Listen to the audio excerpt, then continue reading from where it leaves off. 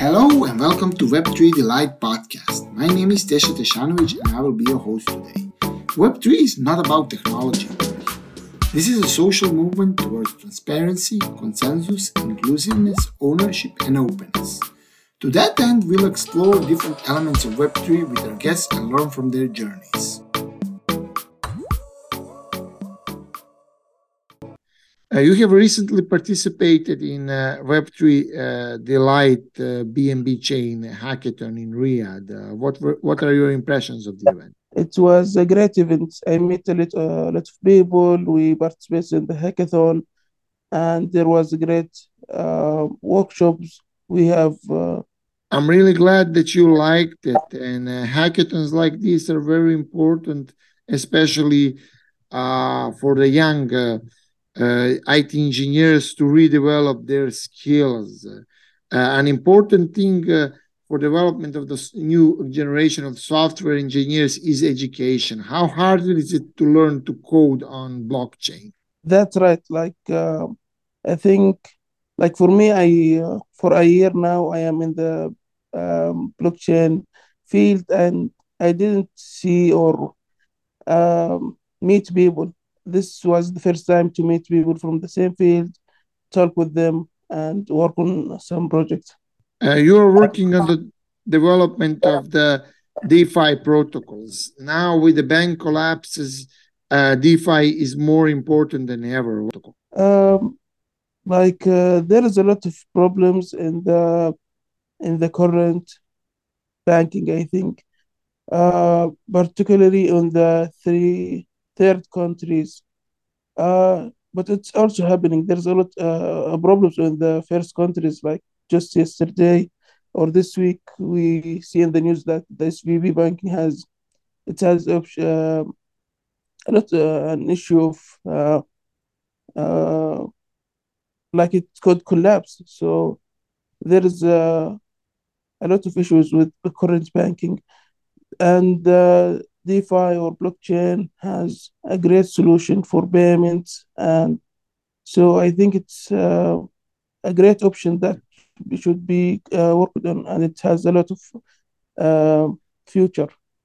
Uh, DeFi protocols can provide also a solution to one great problem that exists in some of the developing countries, such as the African countries, and that is the problem of the people who don't have access to banks. That's right. That's right. Like I'm from Sudan, and I lived there for 4 years, and like for 2019, 2020, the banks wasn't able to give money to people, and the black market was getting bigger, and there so and the blockchain and DeFi was also growing. It was the options that is safer, better than the banks. Even after the banks were returning to working, they wasn't able uh, to make the service working good. People wasn't able to send money for days. So and still people in Sudan are not able to uh, transfer or use money abroad. So I think it's the blockchain as a payment solution is and the DeFi is a great option. You were a founder of a startup in Sudan. Can you tell us more about the difficulties that startup founders are facing in the developing countries such as Sudan, especially when it comes to the problems with an access to venture capital? Okay, so the project I worked in Sudan wasn't in the blockchain field. It was 3 years ago, but we been working on it. There was a problem with payments in the project, getting payments from the user, and also as you the question, we faced issues with getting venture capital because we are in Sudan and it is like have US uh, like it has issues with US, so we weren't able to get any venture capital. Uh, if we when we work in the project, if we try to use Bitcoin to, I think, or the blockchain, I think it will, we would be able to get money from all the world. Like as any other technology, it's not different. Blockchain is just more decentralized, but it's used the same technologies.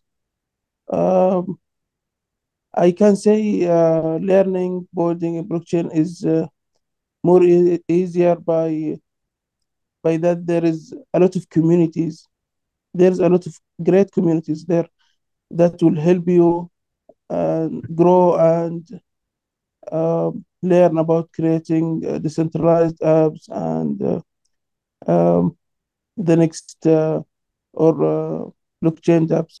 And the communities that you mentioned are very important for the crucial thing here, and that is development of talent in Web3. That's right. Like, and also in Sudan, like 70% of the people are unbanked, and the 30% are also don't have good banking options.